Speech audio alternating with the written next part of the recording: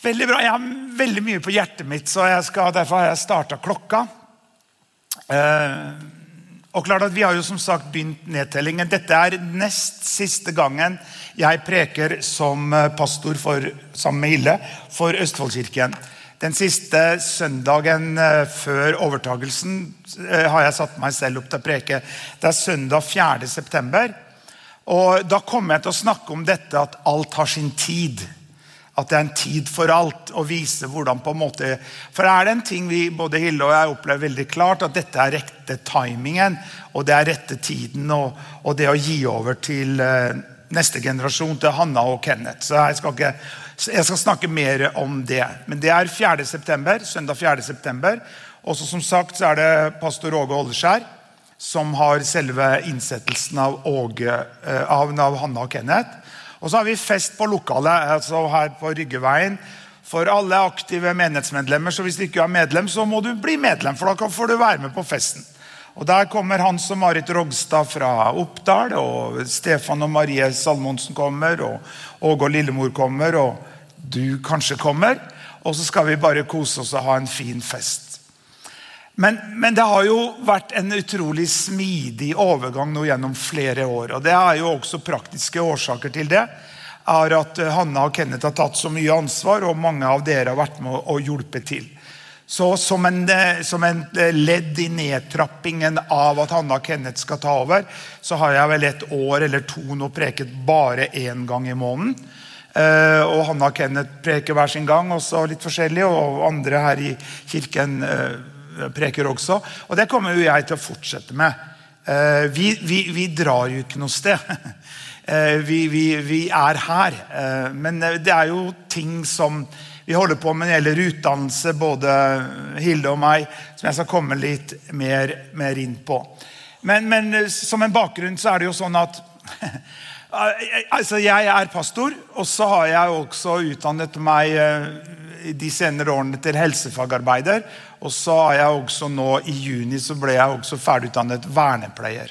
Så jeg har 2 profesjonsutdannelser, men fra og med da 11. september så jeg ikke lenger pastor. Grunnen til at vi gjorde det, og på en måte, det var jo ikke sånn vi hadde planlagt det, når Magne og Frøyde spurte oss og på en måte kalte oss tilbake fra Afrika, etter 14 år som misjonærer der, og så tok jeg over lønna til Magne. Det var en god lønn på den tiden, det var 420 000. Og det hadde vi, og så etter noen år så fikk også Hilde litt lønn, og fikk 280 000, så hadde vi til sammen 700 000. Og frem til 1. januar 2010, altså cirka 6 år, vi gikk 1 år på Livets Ord Bibelskole når vi kom tilbake hit, og så bare jobbet vi med kirken. Men vi har jo en av Norges fineste kirkebygg, du ikke enig? Men det kostet jo flesk, det kostet masse penger. Og 5 år så betalte vi bare rente på dette bygget, men så sier jo banken kan ikke bare betale renter, må betale avdrag. Og da gikk jo ikke kabalen opp, det gikk jo ikke. Og da tenkte jeg hva jeg skulle gjøre for noe, for Hilde og jeg da, og også andre var lønna. Men da valgte Hilde og jeg, og også da fra 1. januar 2010, så var lønnsbudsjettet til Østfoldkirken 0. Ingen fikk lønn lenger. Og da ble jo frivilligheten satt på prøve, ikke sant? Men vi fortsatte å være pastorer, men vi måtte jo tjene noe penger utenom da kirkens på en måte aktivitet. Hilde startet bruktbutikk, jeg begynte å jobbe som nattevakt i botilbud for enslige mindreårige, jeg begynte å jobbe i tilrettelagt bolig som assistent også for å tjene noen penger. Og klart, da kunne vi ikke bruke like mye tid i kirken, men da steppet jo slike som deg. Og Kenneth og Hanna og mange andre steppet jo inn og tok ansvar. Og så begynte jo bare på en måte det her på en måte vi fortsatte med å jobbe, og jeg så det var ikke så lett å få en fast ansettelse som ufaglært. Så etter hvert så utdannet jeg meg til helsefagarbeider, som jeg synes var veldig interessant. Liker å ha jobbet med funksjonshemmede og i mange år, synes det veldig meningsfylt. Og så mens jeg også jobbet da, både innenfor barnevernet som våken nattevakt og som helsefagarbeider, så begynte jeg på vernepleien på Høgskolen i Østfold og ble ferdig nå i juni mens jeg jobbet over 100% og var pastor. Og folk tenker, får du tid til det? Ja, takket være slike som dere, som tar sånn ansvar. For dette et teamarbeid, ikke det? Men det som da, altså det her litt sånn spesiell vinkling for å se hvordan det går. Men la meg også si det her, takk for alle dere som hører på og ser på disse programmene. Vi veldig oppmuntrende fra nær og fjern, og folk har sett oss på TV og hørt oss på podcast og sosiale medier og YouTube og så videre. Det veldig oppmuntrende å få tilbakemeldinger på det som vi legger ut. Det som når du utdanner deg til en bachelorgrad, og la meg si det sånn, Hilde nå ferdig bare så du skjønner at Hilde og jeg, vi har det bra, og liksom hvordan skal gå med Erik og Hilde? Nei, det her kommer til å gå veldig bra. Hilde jo da i ferd med å ta en lærerutdannelse. Det tror jeg Ida, rektoren vår, sin skyld, for hun spurte for mange år tilbake om hun kunne begynne å ta noen timer i tysk på skolen vår her. Ja, tro det eller ei, Hilde snakker tysk også. Ja, og trøndersk, det gjør vi hjemme. Og så begynte hun å jobbe som assistent, og så begynte hun å rulle på seg, og Ida har jo utdannet seg som lærer i voksen alder, og han har gjort det. Så begynte Hilde også på USN, på Universitetet i Sørøst-Norge på Notodden, på en 5-årig masterutdannelse. Hun ferdig med 3 år, og har 2 år igjen. Og når hun ikke på samling på Notodden, eller 2 dager i uka sitter hun på Zoom, så jobber hun her i vår fantastiske skole, som by the way, nå har krysset over 85 elever. Det ikke det? Jo, det helt fantastisk. Så skolen går så det suser, det går veldig bra, og akkurat nå har vi ansatt også Øystein, som titelen til Øystein miljøterapeut, eller barne- og ungdomsarbeider. Ja, veldig bra.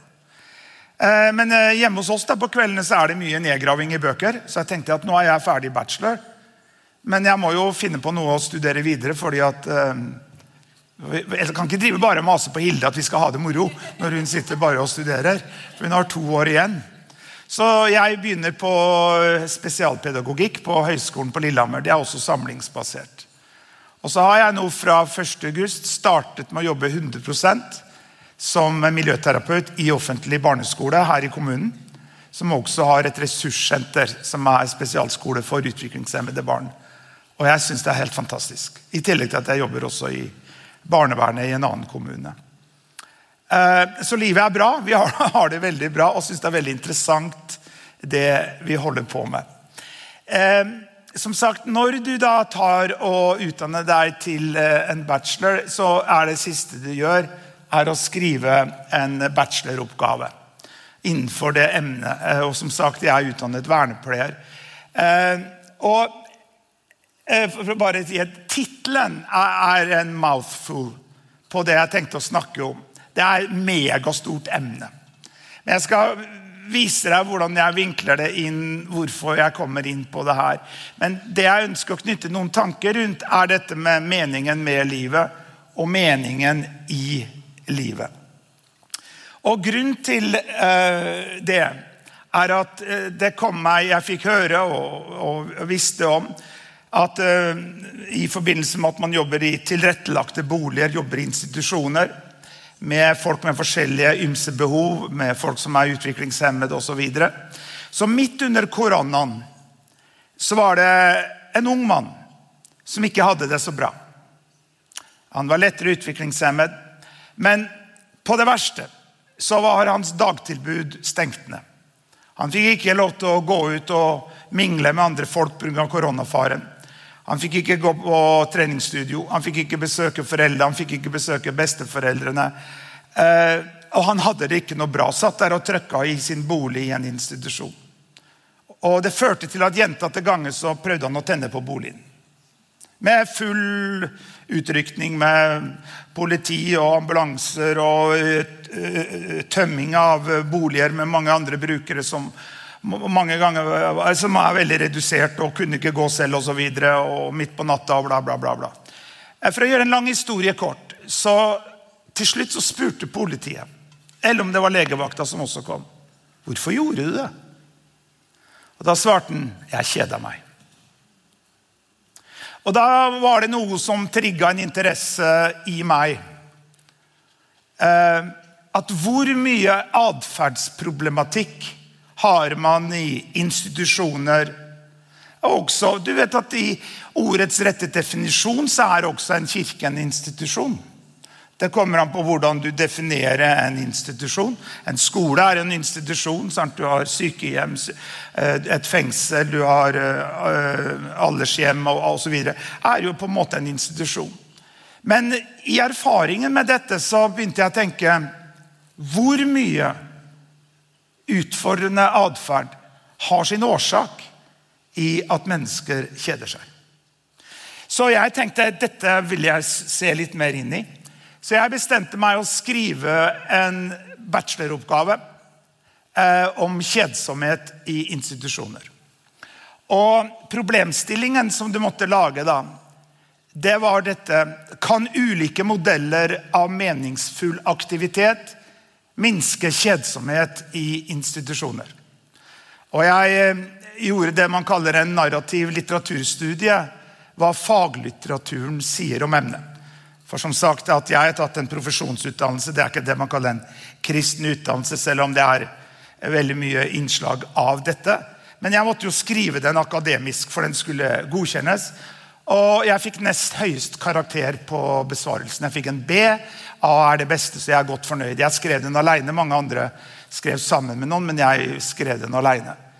Men det virkelig fanget min interesse. For å si det sånn, jeg elsker å studere. Jeg elsker å granske. Noe av det som jeg elsket i alle årene når man setter seg ned og forbereder seg til preken eller et foredrag eller hva det skal være for noe. Og så blar jeg ut bøkene og googler og leser og understreker og ordner PowerPoint og holder på. For i den prosessen så lærer jeg så mye. Jeg jo nå 60 år, så på Teams på den skolen jeg jobber så står det vernepleier med særalder. Så gammel jeg. Vernepleier med særalder står det. Anyway. Men la meg bare skyte inn. Hille og jeg har bestemt oss for å jobbe med det ved 70 år da. Vi bodde jo 20 år i utlandet, så vi må jobbe noen år ekstra. Men vi synes jo det moro da. For også å kunne da gå med pensjon og så videre. Og, ja, bare for å skyte inn med det. Nei, men så jeg begynte å lese. Og da må man gå inn i faglitteraturen. Du må gå liksom inn i og så må du, det referansene, og det jo, du skriver på Beate vet du dette, og Dan som forskerne over alle forskere skulle du si, og dette med å skrive i apastil og så videre. Men det fanget min interesse dette med denne problemstillingen, dette med om kjedsomhet i institusjoner. Og da kan man jo, så til og med kan man da komme kjedsomhet i skolen, kjedsomhet i kirken, kjedsomhet i ditt eget hjem, eller kjedsomhet i ditt eget liv, og hva fører til. Og hvis man skal da ta denne problemstillingen, kan ulike modeller av meningsfull aktivitet minske kjedsomhet i institusjoner, så begynte jeg jo da å søke, og se hva litteraturen sier. Og klart, jeg søkte jo også hva Bibelen sa, og måtte flette inn flere ting angående det i besvarelsen. Men da begynte jeg å se, hva mening? Hva meningsfull aktivitet? Ja, hva kjedsomhet? Og hva en institusjon?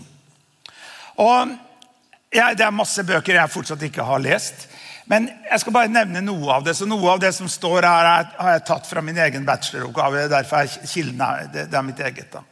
Men det en mann og som kalles for logoterapiens far. Han en jøde som død, og han heter for doktor Viktor Frankl. Han utdannet psykiater, og la meg bare nevne en historie rundt han. Han bodde i Østerrike, var en av mest ledende psykiaterne i verden på den tiden. Og når da Hitler var i ferd med å komme til makten i Tyskland, på slutten av 30-tallet, så fikk han tilbud om å flykte til Amerika. Amerikanerne tilbød han altså at han skulle få amnesti og få visum og få komme til Amerika for å flykte fra Tyskland, i og med at han var jøde og hans familie var jøde. Han lurte på om han skulle gjøre noe. Og så ble synagogen som de gikk i Østerrike bombet sønder og sammen. Og han lurte sånn hva han skulle gjøre, fordi at hans foreldre var gamle, og de kunne ikke dra til Amerika, og han lurte på hva han skulle gjøre. Skulle han dra fra liksom sine foreldre og så videre.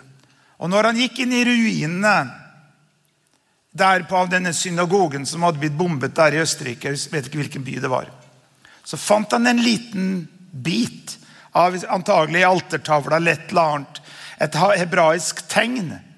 Og han visste at det var fra Moseloven, og det var ut ifra dette hvor det står du skal hedre din far og din mor, og det skal gå deg godt, og du skal leve lenge I landet. Og det tok han som et tegn at han ikke skulle forlate Østerrike. At han skulle forbli der, ta hånd om sine foreldre. Og det som da skjedde var jo at både foreldrene og han, og mange av hans familie, ble satt I konsentrasjonsleir. Og hans foreldre døde jo der. Men han på nesten mirakuløst vis overlevde. Så han skriver, jeg driver og leser en bok som heter For viljen til mening. Han har også da skrevet om dette med mening og så videre. Og jeg bare nevner dette som jeg blant annet har skrevet I min bachelor, at meningen med livet har stor betydning for hvordan vi har det, og hvordan vi håndterer store påkjenninger og kriser I livet. Viktor Frankls bok Vilje til mening beskriver hans opplevelse som fange I tysk konsentrasjonsleir under krigen. Frankl skriver at når alt hadde blitt tatt fra ham av materielle goder, var det en ting han beholdt, og det var friheten til å velge holdning til den situasjonen han var I. Han hevdet at det viktigste for en person å finne mening og livsverdier. Så hva det han sier? Jo, du kan ikke kontrollere hva som skjer med deg. Du kan ikke kontrollere på en måte av ting som skjer rundt deg, men du kan kontrollere det hvordan du reagerer på det som skjer med deg. Altså din holdning, din attityd for det. Ja. Og jeg synes dette var interessant, og du kan jo studere selv mer om dette med logoterapien som en positiv psykoanalyse som går på dette med å mestre da vanskeligheter I livet, men med en veldig positiv tilnærming. Og ikke så det veldig interessant. For hva det går på? Jo, det går på dette med mental helse. Og for dere som har vært en del her I kirken, så vet jeg veldig opptatt av dette med mental helse. Jeg har vært ærlig med dere, og jeg kan jo si det at det mange år siden nå da. Ja, det var for mange år siden, og det kan jo være en etterdønning av ting vi opplevde I Afrika, og som ikke var så lett. Hva det, kaller det posttraumatisk stress, eller hva det kaller det for noe. Jeg har aldri blitt sånn diagnostisert og så videre, men poenget at det var en periode, på hvert fall et år, hvor ikke jeg hadde så bra. Jeg var fortsatt pastor, men det var liksom ikke så lang tid etter at vi kom fra Afrika. Så jeg gikk til psykolog, jeg tenkte han må jo kunne fikse livet mitt, men han satt stort sett og hørte på hva jeg sa og så videre. Men jeg liksom, kom igjen da, what's the answer liksom? Men de jo forsiktige med det da. De vil jo det at du skal liksom finne ut av det selv. Det jo også en egen samtaleterapi som heter blant annet for MI. Det motiverende intervju. For dere som borti det. Det betyr at I møte med mennesker så skal ikke du bare fortelle dem hva de skal gjøre. Jeg skulle ønske jeg visste det når jeg var nyansatt pastor. For jeg ville jo fikse folks liv liksom. Det bare gjør sånn. Men jeg har funnet ut at når folk spør om samtale, så vil de først og fremst ha noen som hører på dem. Ja. Men da I det motiverende intervjuet det sånn at du på en måte prøver å få den personen som trenger hjelp da, og komme til konklusjonen selv, ved å stille dem et spørsmål som får dem til å tenke og reflektere over sin situasjon, og mer at de selv kommer til, ja, men om jeg bare gjorde sånn, og da det ikke terapeuten som sier det, den personen som sier det. Anyway, men jeg gikk til psykolog, synes ikke det hjalp på noe. Jeg gikk på antidepressiva kanskje et års tid, synes ikke det hjalp noe.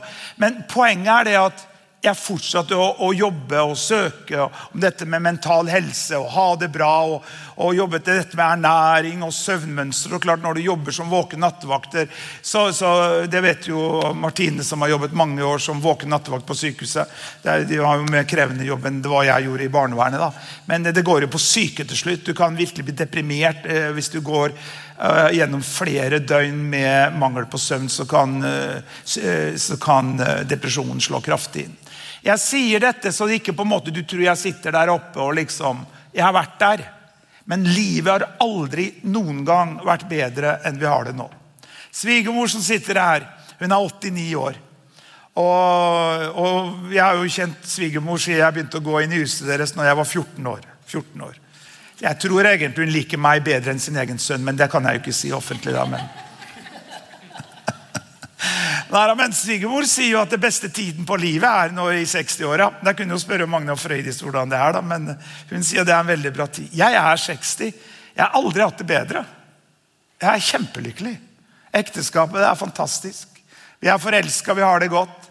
Vi har 5 barnebarn, 2 fantastiske svigersønner, og døtrene våre helt fantastisk. Og vi har bygd en hytte sammen, og jeg har begynt å jobbe i skole. Første uka så var jeg på SFO. Noe av det første jeg gjorde, vet du hva det Det var en stor ting altså. Jeg var dommer i en Barbie fashion-konkurranse. Ansvarsfullt. Vi var 5 dommere som skulle gi karakter på et Barbie fashion show. I loved it. Jeg elsket det. Og det skal jeg spare noe til neste preken om dette med at alt har sin tid. For poenget det at jeg må bare skyte inn det her. Alt har sin tid, alt har sin verdi. At nå når jeg går av som pastor og bruker tid, og jeg nevnte det at jeg skal ta videre og gå på spesped, gjorde jeg det? Nevnte jeg det? Nei, jeg tar, i Mathilde studerer videre, så jeg må ha noe å finne på da. Så jeg tar spesialpedagogikk på Lillehammer. Det samlingsbasert. Ja, anyway. Jo, at alt har sin tid. Det betyr for eksempel, jeg kom til å tenke på Reinhard Bonke. Han hjemme hos Jesus nå. Han var jo den som hadde det største evangeliske møter i verden. I Afrika, spesielt i Nigeria, kunne han ha oppimot 1 million mennesker på møtene. Sant? Tusenvis av mennesker frels og så videre. Så kom det en tid også av helsemessige årsaker. Han gir det over til neste generasjon. Han har jo gått hjemme hos Jesus nå. Men poenget mitt livet skal jo ikke falle sammen den dagen han slutter slike store kampanjer. Men det kan gjøre det. Jeg har aldri hatt det bedre av forskjellige årsaker. Klart at gjennom at vi har en fast ansettelse, jeg har 2 jobber, så har jeg også en økonomisk trygghet, som da var en påkjenning når vi da også var i Afrika og ikke hadde noen fastlønn. Også som pastorer her, og det var tøffe tak økonomisk i kirken og så videre. Så slipper man å tenke så mye på det, eller en trygghet å være offentlig ansatt. Så jeg forblir i offentlig sektor, og Hilde jobber jo her i buen etter hvert da, når hun ferdig utdannet lektor. Men mange mennesker klarer ikke å på en måte disse transitionene. En som heter Lundekvam, husker ikke hans fornavn, tidligere fotballproff. Jeg tror han spilte på Southampton. Han klarte ikke det fra den ene dagen å være superstar, å være fotballproff og ble heia på fullsatte tribuner, var kapten på laget sitt, og dagen etterpå så var han fotballpensjonist. Han har vært veldig ærlig om det, skrevet bok om det, tror jeg. Og at hvordan han kom inn i både i pillemisbruk og narkotikamisbruk, alkohol, og gikk rett ned i dørken. Men han fikk til slutt et apparat rundt seg som hjalp han opp. I dag han fotballkommentator, og hans liv har kommet i orden, men det har vært en pris å betale. Ødelagte relasjoner, ødelagte ekteskap og så videre. Han klarte ikke den transitionen. Dette tror jeg veldig viktig for oss som mennesker, at alt har sin tid. Men det får du høre den 4. september. Ok, dette sant eller det usant? Det bare kjedelige folk som kjeder seg. Jeg trenger ikke å komme noe svar på det. Det sånn? Det så at det bare kjedelige folk som kjeder seg? Jeg har selv egentlig sagt det litt sånn humoristisk. For eksempel, hvis du på jobben, og så det litt sånn stille og rolig, og så videre, ikke sant? Og så blir noen av personalet kanskje litt stresset over at du må ikke kjede deg, du kan jo gjøre det eller det også. Så jeg kjeder meg aldri, sa jeg. Jeg kjeder meg aldri. Jeg har bestandig med en bok eller det ting du kan gjøre. Og da har jeg litt sånn fleipete sagt at det bare kjedelige folk som kjeder seg. Ja, det? Det sånn? Men når vi snakker om kjedsomhet, og dette faglitteraturen som jeg har søkt i, og de kommer frem til at når det gjelder kjedsomhet, så det 2 forskjellige typer av kjedsomhet. Det det bare ene man kaller for situasjonsavhengig. Det betyr man avhengig av ytre faktorer. Og husk, du har et bakteppe på det her, at min bacheloroppgave var om kjedsomhet i institusjoner, men du kan ta det lengre, bruke det inn i din setting. Når det du kjeder deg? Kjeder du deg noen gang? Hva det som gjør at du kjeder deg? For det som jeg tror, at veldig ofte om man kommer over en lengre tid, inn i kjedsomhet, inn i monotoni, så banker depresjonen på døra. Tungsinne. Så dette litt viktig for at du kan forstå litt hvorfor du tenker som du tenker, hvorfor du føler som du føler. Og la meg bare skyte inn. Det ikke dine følelser som ditt problem, det hva vi hele tiden går og tenker på. For som ordspråksboken 23:7 sier at slik et menneske tenker i sin slær, slik man. Og jeg har jo det etter hvert, her skal vi se, jeg kommer til det. Jo at det du fokusert på, vil jo også influere hva du føler. Du kan forandre din måte å føle på, jeg må forandre din måte å tenke på. En situasjonsavhengig kjedsomhet at man kjeder seg på grunn av at man synes det kjedelig rundt den. Så for eksempel hvis det et monotont miljø, og klart i og med at jeg har jobbet så mange år i institusjoner, tilrettelagte boliger, så ser jeg jo mennesker som kan bli veldig tungsinn, og mennesker som på en måte klarer at noen kan sitte og spille jatsi med seg selv hele dagen, ikke sant? Og mange av de som bor i slike boliger, de betalte en høy pris gjennom koronaen. For det mennesker som har egen bil, men selv om de aldri kan kjøre en selv, de fikk ikke en gang lov til ut å kjøre, kunne ikke gå på butikk og så videre. For mange mennesker så kan du snu mange ganger humøret til en person som ikke har det så bra, ved at du bare tar dem ut på kjøpetur og kjøper en is, eller går på butikk og så videre, og kommer tilbake og hei Erik! Og en helt annen person enn som ikke hadde noe bra når man dro ut. Hva det for noe? Det situasjonsavhengig. Det ytre faktorer som kan gjøre at det blir forandret så at vi får det bedre. Va? Og det klart at i institusjoner, dette jo på en måte en lett ting å forandre på. Et menneske som ikke har det så bra, sitter og spiller jatsi med seg selv hele tiden, så kan man mange ganger forandre det gjennom at man da forandrer de ytre faktorene. Va?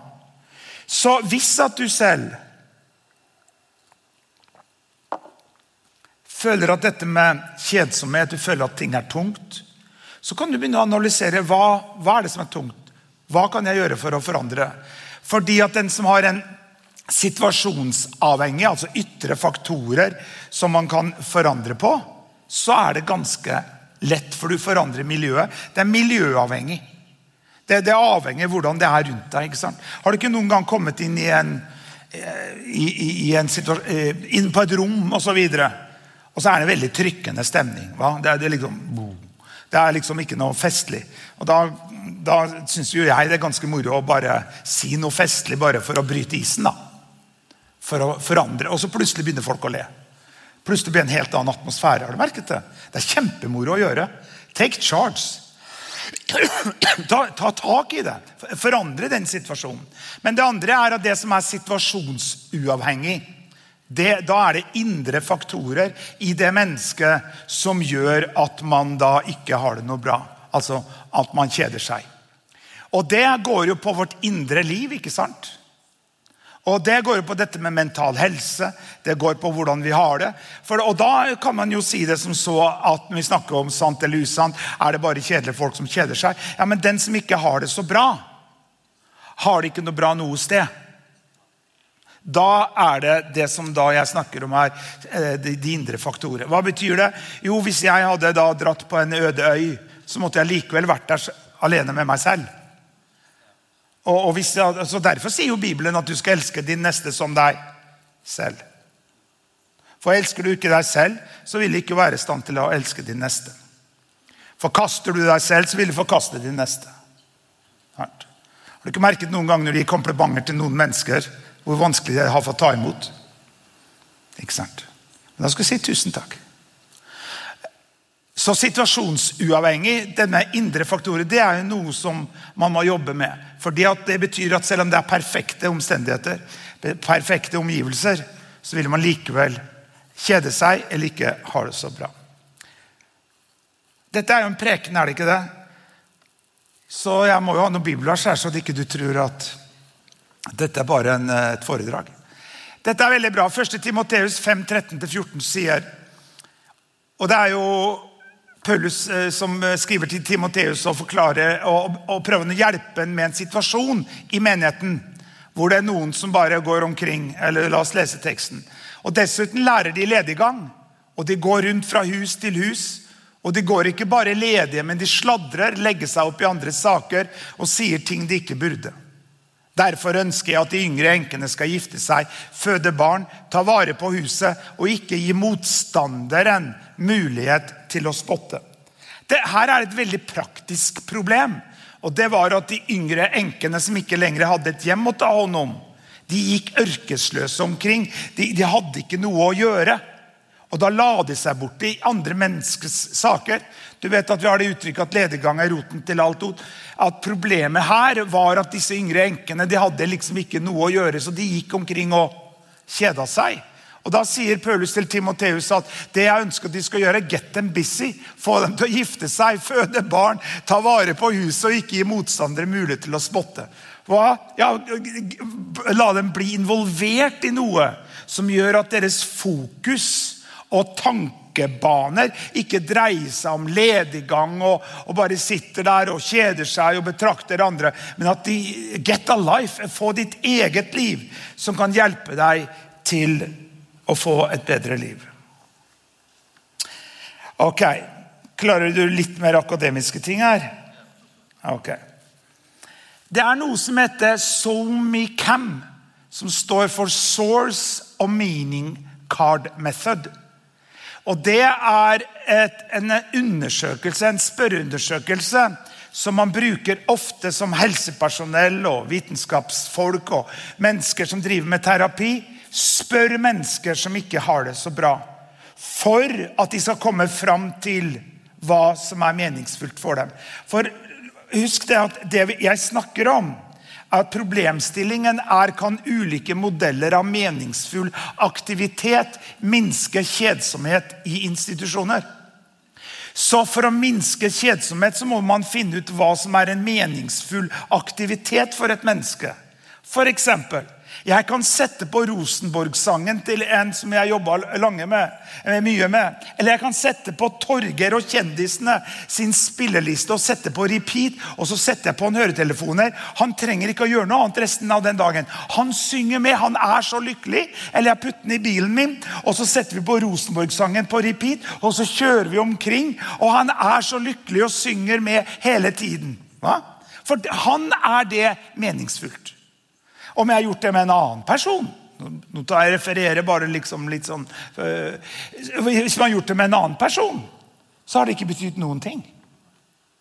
For eksempel, noen kan sitte og se på tidsbonanza, og de kan alle svarene fra sangene på 70-80-tallet, kan sitte og se på tidsbonanza på TV, koser seg, mens noen andre bryr seg ikke helt tatt. Og hva svaret på dette? Egentlig å finne ut hva det som gir deg mening. Hva meningsfullt for deg? Og klart tilbake med det enorme, store emnet, meningen med livet og meningen i livet. Klart det bringer vi selvfølgelig inn et evighetsperspektiv og den kristne troen. Og klart at dess eldre vi blir, så vil jo det evige liv, møte med døden, overgangen til himmelen, blir jo mer og mer virkelig. Takk og lov. Jeg 60 år. Jeg skulle gjerne vært 40 i min kropp, men jeg ville ikke vært 40 år med hvor jeg var med erfaringsmessig og kunnskapsmessig og sånn. Det setter jeg mer pris på, den erfaringen man har som 60-åring. Men klart, vi alle ønsker jo å vært yngre i vår kropp, ikke sant? Men klart, utifra troen på Jesus Kristus, hvor vi tror at den dagen vi dør og forlater dette livet, så går vi inn i evigheten, hvor vi skal være sammen med Jesus og andre troende, slektninger, familie, venner som har gått foran oss. Og der skal vi være sammen i evighet. Det ikke en glansbilde, sånn Walt Disney story, det bibelsk teologi som vi tror på. At dette jordelivet jo bare som et pust, det ikke det? Hvis vi liksom på en måte verdens eldste person er vel rundt 108-109 år gammel. Så vi har jo tenkt å slå det. Vi har jo tenkt å bli 120 hele gjengen, har vi ikke det? Hvis Herren dryger da. Magne og Frøydis ser jo akkurat like ut nå som jeg så dem for 20 år siden, så jeg vet ikke. Så det er jo et eksempel for oss da. Full fart hele tiden. Nei, men skjønner du hva jeg mener? Så klart at da snakker vi om meningen med livet. Men er det nok for en kristen å vite og sitte der i en kirke med en billett til himmelen, at når jeg en dag dør, så kommer jeg til himmelen? Det tror jeg ikke er nok for at det skal skape en mening i hverdagen. Det må være noe mer som på en måte gjør at man synes det er meningsfullt å leve. Ok, da har vi vært inne for det. Skal vi se, jeg tror ikke jeg tar meg tid. Jeg har en lang tekst her. Den tar vi en annen gang. Men angående dette så vi kan da. Så kom de fram til i den... Var det litt lite? Nei, du ser det der. I denne spørreundersøkelsen, altså du vet at du lager spørreundersøkelser, ikke sant? Og så utifra da denne spørreundersøkelsen, så for da var liksom, hva alle spørsmålene var, men spørsmålene gikk jo på dette, overskriften var kilder til mening. Hva er din kilde til mening? Hva er meningsfullt for deg? Sant? Så spurte de tusenvis av mennesker, hva er meningsfullt for deg? Hva gir livet mening for deg? Sant? Og så fikk de masse svar, og så kategoriserte de svarene i 6 forskjellige grupper. Og de 6 gruppene er 1, velvære og relasjon. Og det er å ha det godt med seg selv og med andre mennesker, og å bidra med å gi og få i fellesskapet. 2, orden og tradisjon. Å relatere til det som er velprøvd og være enig i varige verdier. 3, vertikal selvtranscendering. Den åndelige religiøse siden av livet, en orientering mot noe overnaturlig. 4, horisontal selvtranscendering. Å orientere seg mot ting i verden som er utenfor ens egne personlige behov, som sosiale forpliktelser og forhold til naturen rundt oss. 5, liberalitet. Det er en individuell og innovervært dimensjon der frihet står sentralt. Og nummer 6, gjennomføring. Her er fokuset å oppnå ting ved å bruke sin iboende kapasitet og sine ressurser. Dette er tatt fra Sørensen som har skrevet om dette. Og når vi snakker om iboende ressurser, da tenker jo jeg på med en gang om lignelsen om talentene i Matteus 25. Vi alle har fått ressurser. Vi alle har fått noe. Og utifra en bibelsk kontekst på dette, så er det jo å oppdage hva som er ens talent. Hva man liker å holde på med. Dette har jo jeg preket om mange ganger i lignelsen om talentene. Mange graver ned sitt talent. Mange våger ikke å gjøre det de har lyst til å holde på med, for de er redd for å mislykkes. Men det er bedre å våge å gjøre noe og mislykkes enn aldri å gjøre noen ting. Og det er jo konklusjonen på lignelsen om talentene. Men dette går jo på å finne hva som er ens interesse. Hva liker man å holde på med? Og her er jo veldig forskjellig, er det ikke det? Ja. Men det er viktig at du finner ut av. For det vil gi deg mening med livet og holde kjedsomheten, apatien og depresjonen borte fra deg. Under dette punktet om gjennomføring så var det ett ord som jeg selv måtte studere for å finne ut hva jeg hadde aldri hørt det før. Og det er dette ordet generativitet. Og jeg leser fra min oppgave der det står: det er den aktiviteten som handler om å bidra til at neste generasjon har gode oppvekstvilkår. Det har å gjøre med tilhørighet. Det som ligger bak dette nok så ukjente begrepet er den enkeltes bidrag til noe som er varig. Det har å gjøre med ens engasjement for det store bildet, og hvordan man på forskjellig vis ønsker å bidra til forbedring av samfunnet til felles beste. Det handler om at man ønsker å si at en oppvoksende generasjon får gode levekår. Denne faktoren er den som har sterkest sammenheng med opplevelsen av et meningsfullt liv. Det er en aktivitet som er uegennyttig og til for de andres beste. Dette i undersøkelsen om generativitet var det som sto fram som det viktigste for de som svarte på dette. Og nå skal jeg ta deg tilbake til en filosof som heter for John Stuart Mill, som den som på en måte opphavet til det vi kaller, jeg klarer nesten ikke å si ordet, utilitarismen. Og her sa han i 1863, hvis du får tilfredsstilt de fleste av dine materielle behov, og likevel ikke finner livet tilfredsstillende nok til at det virker verdifullt, det vanligvis fordi du ikke bryr deg om noe annet enn deg selv. Ja, det ikke mine ord. Og dette, når vi snakker da, kan bare lovsangene komme fram, om meningsfull aktivitet. Fordi at det jeg begynte å studere, og det jeg så på, når vi snakker om kjedsomhet, monotoni, depresjon, passivitet, og alt som ligger inn i dette, som veldig rådende blant mennesker i dag. Apati, håpløshet, frykt, bekymring. Hvordan skal morgendagen gå? Hva med strømregninga, og så videre, og så videre. Og la meg bare skyte inn som en oppmuntrende ting. Jeg leste en artikkel i går på nettet, at nordmenn allikevel en av de folk i verden som bruker minst penger på strøm, bensin og så videre i forhold til, prosentvis i forhold til lønna si, bare som å bringe inn en dimensjon. Fordi at nordmenn flest tjener så godt.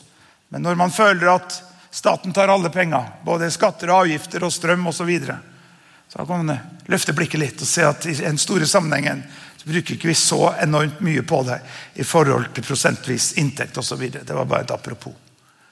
Men poenget det, hvor enn du i livet. Når Gud skapte verden, så skapte han til å være jordbrukere. Ta hånd om hagen sin. Ikke bare de skulle dreve med kampanjer, korstog. Og det må være sånn at selv om man ikke står på gata og deler ut traktater, og går dør til dør og forteller alle man møter om Jesus, så livet likevel meningsfullt. Man må finne mening og i møte med de menneskene som kommer i din vei. Så kan du være et lys. Du kan være et vittne. Det en mening å sitte og se soloppgangen på morgenen. Det en mening om å se at den går ned. Det en mening å stå opp om morgenen, smøre matpakke og gå på jobben. Men mange mennesker tenker dette for monotont, dette for kjedelig, jeg har bare en vanlig jobb. Nei, man må finne meningen med hverdagen. Gud skapte hverdager, folkens. Nå vi nettopp ferdig med flere ukers sommerferie, men hverdagen ikke sommerferie, hverdagen ikke søndager. Det 5 hverdager. Og når du står opp om morgenen, når jeg 70, jeg tenkte å jobbe til jeg 70. Livet har aldri vært bedre enn jeg har det nå. Nå jeg veldig personlig. Jeg gleder meg til å stå opp om morgenen, jeg gleder meg til å gå på jobb. Jeg fryder meg over å se det som Hanna og Kenneth går inn i. Jeg fryder meg over å se kirken. At vi har en sunn økonomi. Ja, vi skulle gjerne ha lønnet både Kenneth og Hanna og en hel gjeng på fulltid. Det tror vi kommer en dag. Men man må finne meningen med hverdagen. Det en mening på hytta jeg satt opp fuglebrett. Jeg synes det en mening som jeg sitter med koppen. Så ser jeg på dompappen som der på fuglebrettet. Kos meg med det. Så mening med det. Glede seg over dette tingene. Du høres veldig gammel ut, Erik. Jeg har til og med fått en kopp på hytta. Vet du hva står på koppen? Hvorfor sitte inne når alt håp ute? Det for at Hille skal motivere meg for å gå på tur med henne. Hvorfor sitte inne når alt håp ute? Ut og gå på tur. Ut på tur, aldri sur, ikke det jeg sier. Jeg vet ikke hvordan det her gikk i denne prekenen, og gikk det greit? Men så la meg avslutte med det her. Det står det. Where you put your attention, you will have your affection. Og det jo dette hva vi fokuserer på. Men jeg ønsker å stille et spørsmål som jeg vil du skal svare på for deg selv. Hva liker du å gjøre? Jeg snakker ikke om sånne grumsete ting og merkelige greier. Hva liker du å gjøre? Begynn å gjøre det. Med god samvittighet. Og som Kenneth har sagt, Hva liker du å gjøre? Finn ut hva du liker å gjøre, og gjør det sammen med andre. Så Kenneth bruker å ta med folk på klatreturer. Ikke spør meg, Kenneth, det er livsfarlig. Ta med barna. Det er bra man er ung når man får barn. Ja. Skjønner du hva jeg snakker om? Og så går det på dette med å være på rett sted til rette tid. Jeg kom aldri inn med det med David og Batseba og David på den tiden det var, skulle gå ut i krigen. Så ble han hjemme. Det tok ikke meg tid til å gå inn der. Men som også utilitarismen sier, at det må bry seg om andre. Og for oss som kirke, så vil jeg si, og som du som en kristen, hvis du er en kristen, å bli aktivt involvert i en lokal kirke. Alle sammen si, jeg er involvert og engasjert. En gang til. Jeg er involvert og engasjert.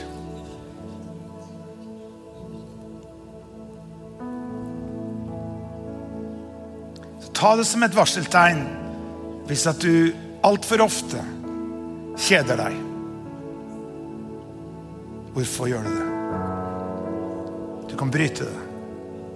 Finne glede i de små ting. Les et dikt for deg selv. Begynn å be til Gud. Ja? Begynn å be for noen. Hvis du kjenner at du er irritert av å tenke på en person, be for den personen til du ikke er irritert på den lenger. Det går fort over. Ja? Så vil smilet komme tilbake på ansiktet ditt. Rett opp ryggen. Du får et frisk fraspark. For du har funnet en mening med hverdagen. Meningen med ditt liv. Amen. Du som ser på dette programmet, du som er her. Meningen med livet er å starte med å si ja til Jesus Kristus. For så høyt har Gud elsket verden at han ga sin sønn, den enbårne. For hver den som tror på ham ikke skal gå fortapt, men har evig liv. La oss alle sammen be den enkle bønnen og si, kjære Jesus, kom inn i mitt hjerte. Jeg tar imot deg nå, som min personlige frelser, og som min Herre. Du er min mening. Hjelp meg til å finne meningen med livet i deg, Jesus. Amen. Om du ba den enkle bønnen, så ble du en kristen akkurat nå. For hver den som påkaller navnet Jesus, skal bli frelst. Amen. Tusen takk for at du tunet inn, og at du var sammen med oss på dette programmet. Vi håper det var til hjelp og til oppmuntring i din hverdag. Dersom du ønsker å ta kontakt med oss, kan du gjøre det via nettsida vår, østfoldkirken.no, og vi setter veldig pris på å få tilbakemeldinger dersom det programmet her har vært oppmuntring for det, eller til hjelp for det, så setter vi stor pris på å høre det. Ha en velsignet uke.